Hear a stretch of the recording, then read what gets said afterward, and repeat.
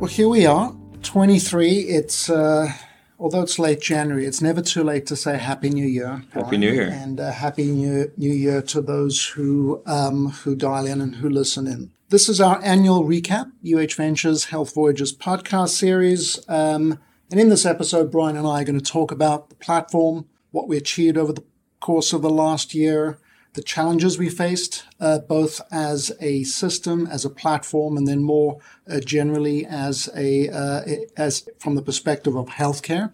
Be great to get some of your feedback from the perspective of the clinical lens, Brian, because it's been a challenging time. COVID fatigue is now in year 3. Talk to us a little bit about what it's been like from a patient care delivery perspective. And we'll get to the innovation piece. We'll get to the ventures and the investing piece in a second. But at the end of the day, we're here for the mission and the purpose of treating our patients. Talk to us about that, Brian, from your perspective. Yeah, David, it's funny. You were saying the word COVID fatigue, year 3, and I was trying to think of, does we finally fall into like chronic fatigue syndrome or, another way to describe it? I think what's nice about healthcare is it's always business as usual, doing the things that we have to do. We find ways to become more resilient, in the faces of labor shortages and the challenges for me getting patients into the operating room. But people just continue to do and push forward. Do we see a difference? For sure. I think people are trying really hard to stay positive and trying really hard to go the extra mile, and I see examples of it every day here at Rainbow and at UH. So we're very fortunate to have the people that we have. But I think that we have some real challenging waters ahead of us in healthcare in terms of trying to figure out how do we right-size our organizations? How do we continue to leverage new technologies to find ways to incorporate different avenues for care delivery that I think will change how we do it over time. It's just, we're there. We're in the middle of it. It's one of those things. We talked about it when we first responded to COVID, building the airplane while the airplane was flying. I think that although we're not in such a dire situation right now, we are still in a place of we're building as we're working.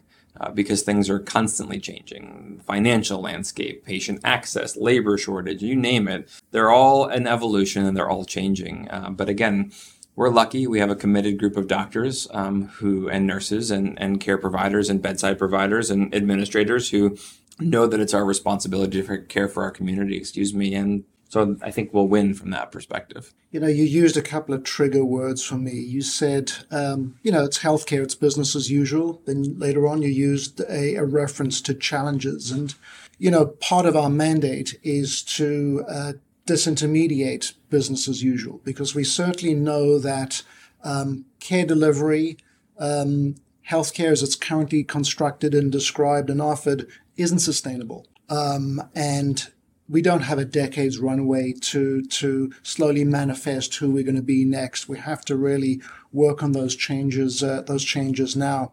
What do you see, Brian, as the biggest challenges that we're facing that we cannot continue to just merely perpetuate and repeat? The areas where it shouldn't be business as usual. Where do you see some of those? It's a hard question to answer. I think it's a great question. I think it's the question on a lot of people's minds.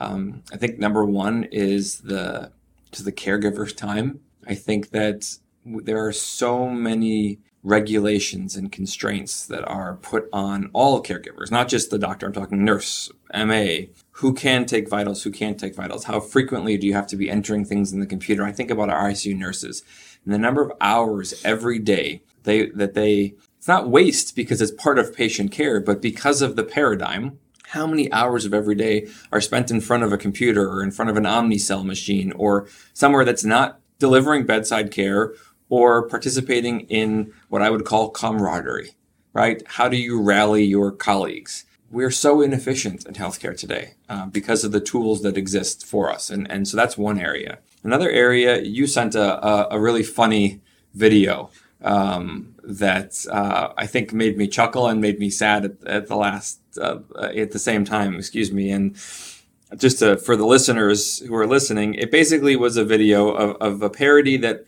we see a lot in healthcare, especially in adult medicine. I fortunately don't see it as much in pediatrics, but we see it sometimes, which is a patient who comes into the doctor who is complaining about having had to wait forever to see the doctor, but isn't actively engaged in their own healthcare. And in the world that we live in today, it's a partnership. It's always been a partnership between doctor and patient, but even more so today, do I think that we need to continue to try to find ways to leverage that concept of partnership? And how do we help incentivize patients to want to actively participate? Because we know the data shows patients who are engaged, patients who are participatory in their care. I can't say it. Actively participating in their own care. There we go. That'll be a good one for the edit. Do better, and they have a better outcome because they're compliant with their medications, they're working out, they're eating better. And it's not just the doctor who needs to be a part of that. That's the key. There are so many other services that these patients who have complicated disease pathology need. And I would argue that diabetes and hypertension is complicated. It's not just diabetes and hypertension. We know that there's so many things that go into taking care of patients like that. So those are just two off the top of my head that come to mind. But it all comes down to the same thing. How do we empower our care providers to be as efficient as possible with their time so that they don't burn out and so that they can deliver the care they need to deliver? Yeah, you make reference to healthcare not being done to someone, but being done with someone. And I thought that parody was poignant for that reason. There's a tremendous amount of media noise and news right now related to generative AI, ChatGPT, the adjacencies to that, the extensions of that, and how that's going to disrupt virtually every facet of our life. Early days, perhaps from a healthcare perspective, but riff around your thoughts in terms of how AI, with that threshold of functionality and as feature rich as it could be, should be, how that's going to disrupt, improve, impede delivery of healthcare. I think that engines with the power of a ChatGPT could have tremendous potential to bring value in terms of that efficiency and time saving. I think that we have to be very careful, though, that we don't turn ourselves into a click and it's done profession, because that takes away the art of the practice of medicine. AI, I think, is fascinating. We're seeing it with the work that we're doing with Radically, our spin-out AI lab in radiology. The functionality that we'll be able to bring to clinicians to help them do their job better as opposed to doing their job for them. And I think that's the key aspect of leveraging this type of technology. How do we, again, think about how do we help doctors and nurses and other care providers do their job better? And I think that we'll be able to do that because what we're seeing, just the tip of the iceberg here, are tools that prevent that mistake of I just missed it when I read it the first time. Or it subtly looked a little bit different, but I would have had to look at 4 different films side by side, going back 15 years to recognize the difference. And now some people will argue, well, that's the job of the radiologist, and I don't disagree with that. But I also think that because we have the ability to do that, why not leverage the computer system that can help and say, hey, by the way, 15 years ago, there was a scan that kind of had a similar appearance to it. In the grand scheme of things, we would have never called that. But now we have so much more information to go on. Maybe that's something that's a little bit more concerning. I'm not a radiologist, so I can't really say with perfect detail how that could change the perspective of reading imaging. But if you apply that to surgery, our partnership with Vicarious Surgical, which I know we'll touch on, they're wanting to use machine learning and AI to help the camera system help the surgeon identify arteries and veins and the ureter in the abdomen. How amazing could it be, if you will, if we had technology that helped robotic surgeons never make the mistakes that you should never make because the computer stops the arm from moving. You can't cut that because I know with great certainty that that's the ureter. That is life-altering, life-saving surgical intervention that is computer-generated. I'm not afraid of that. I know that there are some doctors who are afraid of that and the concern that the machines will take our jobs. I don't think we'll ever get to the point because I don't think machines can learn art. And I do believe that there's still an art to the practice of medicine, and there is some nuance to it. Not every situation can be dictated, but to, again, develop tools that will continue to help us do our job better and be safer and deliver higher value, higher quality care. I don't think there's any other way to do it. The biggest waste quotient in healthcare right now is not durable goods and disposables and equipment. Of course, those are important things to focus on, but it's time. It's the waste of time. And you and I were on a call recently, and we heard a shocking stat that's not perhaps necessarily too surprising, that the average physician only works, in quotes, 4 hours a day. The rest of the day is documentation, is ordering, is review, preparation, and wait. And that waste quotient is the holy grail from the perspective of what we might be able to solve for with tools and technologies. Let's pivot. We had a very active year in ventures. We made 7 investments. I'll quickly list those. Some were initial investments, some were follow-ons, and maybe you can riff on a couple of them. But we invested in ScriptDrop, in Lazurite, in TaylorMed, Picture Health, our own spin-out urethral stent company. That was a follow-on. Renalis, and most recently Biome. And in fact, we will probably invest twice in Biome in the next coming months as well.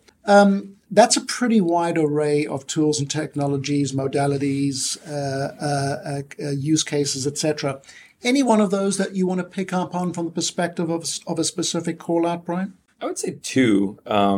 One, and because they're different, I think it highlights what we're doing at Ventures, the diversity of the deal flow, the diversity of opportunities that we have to impact patient care. So I would say TaylorMed and Lazurite, right? 2 far ends of the spectrum in terms of care delivery. One is a digital tool that really helps us help patients get access to the financial services that they need, right, to help pay for their chemotherapies and those types of things, which we know are very expensive drugs. And the other one is an actual physical tool that the surgeons use. So when I say ends of the spectrum, I truly mean it. And I think what's exciting about that is that it shows how we can engage, how we can leverage the tools that we have of the team members, their skill sets, how we can work in a space where we're in an operating room, where we're talking about running clinical trials, where we're partnering with surgeons on the actual physical tools that they're using to do their jobs. And then again, on the other side of that spectrum is how do we take the time to sit down with the clinicians and the care coordinators and really, the revenue cycle team to understand the nuance of how challenging it is to afford care. And I think that just those 2 in particular really stand out to me as the why our platform can be so valuable to the institution. And the skill sets again, and the just the unique perspective that I think our talented team brings to the conversation as to this is a really interesting thing, and this is why we should push really hard to try to get it in the hands of our providers. We don't just invest, as everyone knows.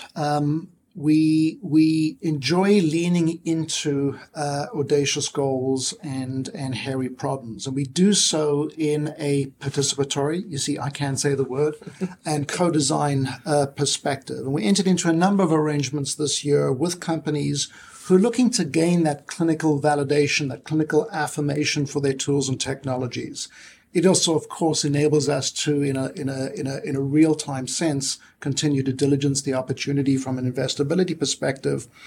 But I truly believe one of the secret sauce elements to our platform is the way in which we've created co-development, product development in a more formal sense around partnership with early stage and later stage technologies and tools. Talk to us a little bit about that, Brian, from the perspective of the importance of the engagement between an early tool device and offering and the coalface where that actual tool device or offering will be deployed. I think it goes back to our concept of the living laboratory. I think that we are very fortunate to have a group of clinicians who work here and nurses. Again, whenever I say clinician, I mean doctor, nurse, care provider. That's my definition of that. So I don't want to sound as though I'm discriminating or leaving anyone out of that conversation, because it really is that team that helps us be successful with these endeavors. But we have this incredible group of clinicians who have a desire to help change healthcare. And I think that's That's the key. That's the sweet spot, the secret sauce. Then when you take that, when you have unique opportunities like Vicarious Surgical that come knocking at the door, to think about how can we revolutionize robotic surgery? How can we partner with a company that has a vision and a clearly plotted out from, the moment that they walked in the door to where they have their FDA approval and, finding ways to make UH a center of excellence for robotic surgery. Those things are exciting. Those things allow us to continue to be at the forefront from a care delivery perspective, knowing that we are here in the city of Cleveland offering care that really anyone from around the country or around the world should be desirous of. And knowing that we have an ability to participate in that conversation is very exciting to me. I think about those tools. So the Vicarious Surgical relationship, I'm so excited about what that has to offer for us, both from a product development perspective as well as potentially investment in the future. But really, having our team, our surgeons, be actively engaged in the conversation around how do we take this amazing beta 1 concept and bring it to patients.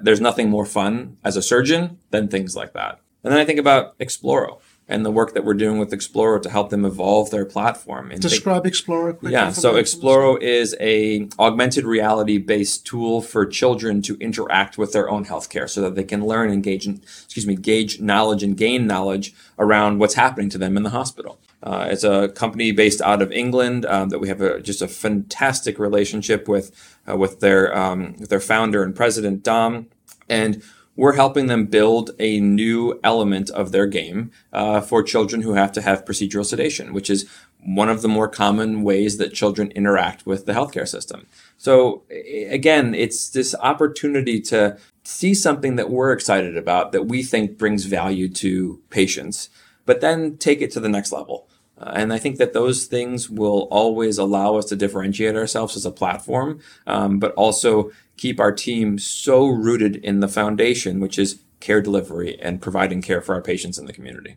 You mentioned resilience, workforce challenges at the Open, and one of the very exciting opportunities this year was to think about how we very intentionally backward integrate. We forged a new formal relationship through affiliation with Neomed, which is Northeast Ohio's medical university and training facility. How do you see a relationship like that? And of course, we do acknowledge that we have a continuing and very active and very powerful affiliation relationship with Case Western Reserve University, its School of Medicine, its Faculty of Biomedical Engineering.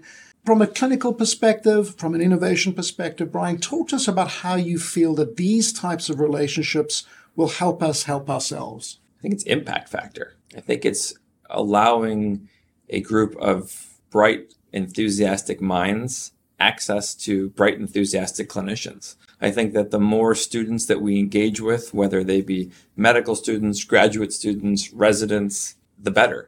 I think that we have so much to offer here from a clinical education perspective. And I love the fact that we're continuing to try to find ways to bring more students into our doors. That's the clinical side, right? We're fulfilling our mission on the to heal, to teach, and discover side. When you focus in on the teach side, that makes a lot of sense. When we focus in on the heal side, it makes a lot of sense.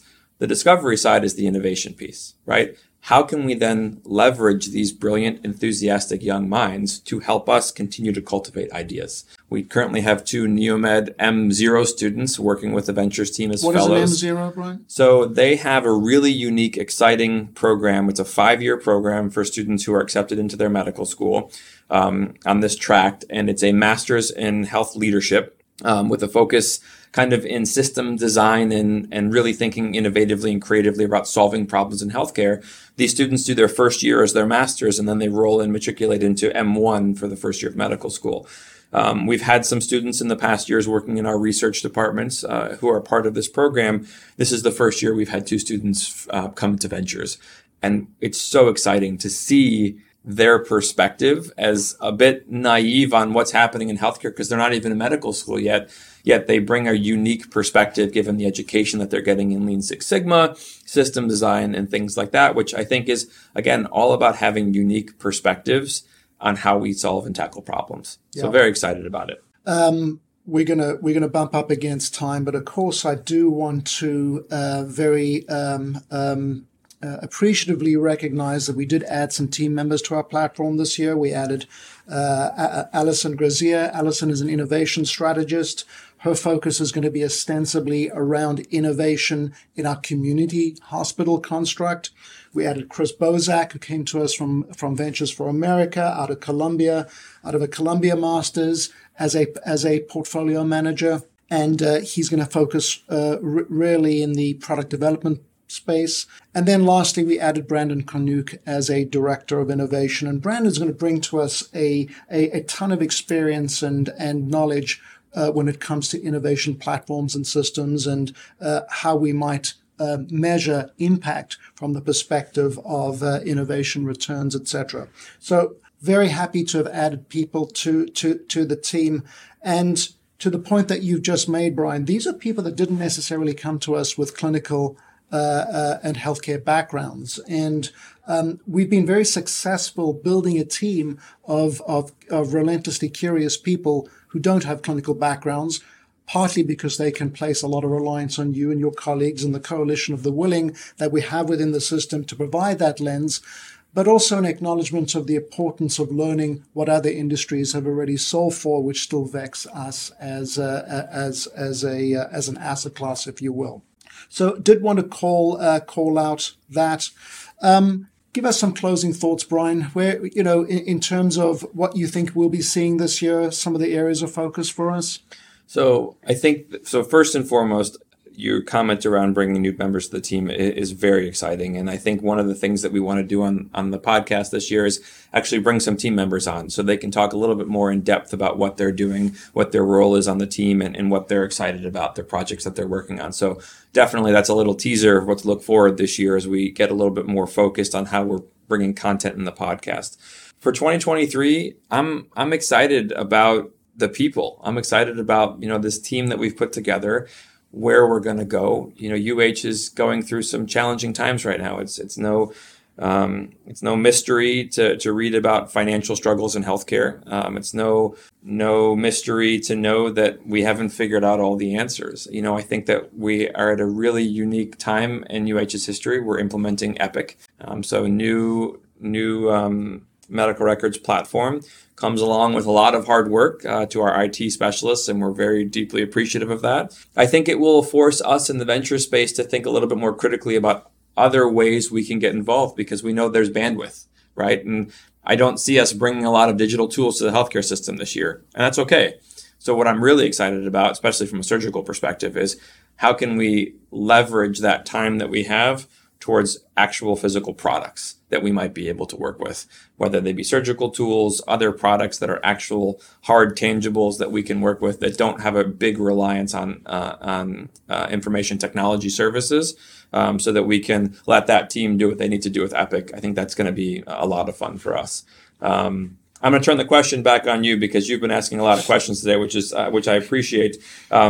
You have a really unique perspective, and I think that as your role within our healthcare system has evolved, you've had your finger on the pulse of a couple of things that maybe the rest of us don't get to see. The inner workings, if you will, from thinking about strategy, finance, and how do we tackle these challenges. What's your perspective on 2023? What are the things that UH needs to accomplish to make sure that we see steady seas ahead to continue to be able to serve our community? No secret, we are not alone when it comes to facing tremendous financial headwinds. We are gratified that the rating agencies have recently reaffirmed a positive outlook for the system and our credit rating.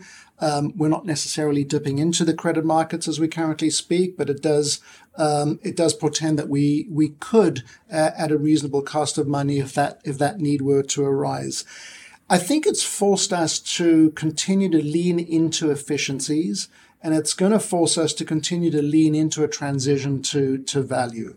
We have to get to Medicare break even. We have to get to a point where we don't place sole reliance on only a couple of facets of our broader offering, from a positive contribution perspective, we need to democratize where financial impact and value comes from. And we can only do so by washing out waste, by creating efficiencies, and to the point that we consistently focus on, facilitate technology support and enablement where that would be appropriate, where that would be applicable. This will be a lean year from the perspective of not necessarily being able to do all of the aspirational things that we would desire.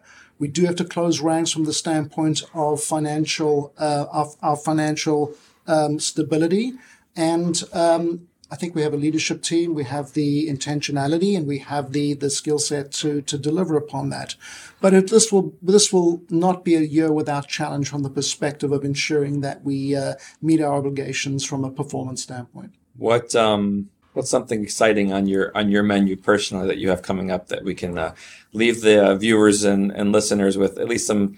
Obviously, we've talked about a lot of exciting things. We've talked about some challenges ahead of us, but what are you most excited about? Something personal and something professional.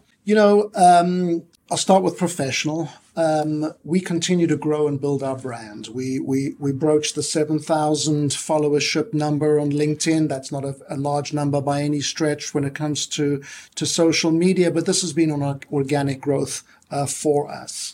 We're beginning to be invited into conversations, candidly, that we hadn't up until recently. And that's by virtue of the effort that we've collectively made to ensure that we fly our flag, that our message is clear and crisp, and that we deliver upon our promises when it comes to partnership, whether that be co-investment or co-development or collaboration around knowledge share. So I'm very excited about a continuation professionally of brand build.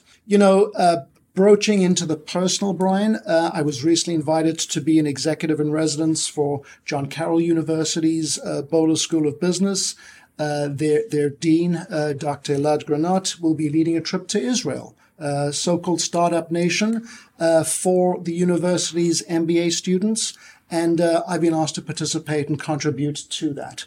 And excited about that. That'll happen in May. What about you? Professionally, I'm on the same page. I'm so excited about what this team has to offer and what we're going to bring to this university, to our community, and hopefully nationally over the course of the next couple of years. I feel completely just, so grateful to have the opportunity to continue to be a member of the team. So that, and I think I highlighted a couple of the projects that we're working on right now that I'm very excited about. Personally, my personal excitement this year is very similar to yours. I was honored to be selected to be a member of the Wexner Heritage Program, which is a leadership program rooted in Jewish culture and history. And so I've had a chance to get to know some really incredible people in our local community. And I know that we are going to have a great opportunity to have impact locally and nationally moving forward. So very excited about that. With that, I thank you. Look forward to our next conversation, which will include one of our new team members. And for those of you listening, please don't hesitate to reach out to us. On behalf of Dr. Rothstein and myself, this is the UH Ventures Health Voyages podcast series.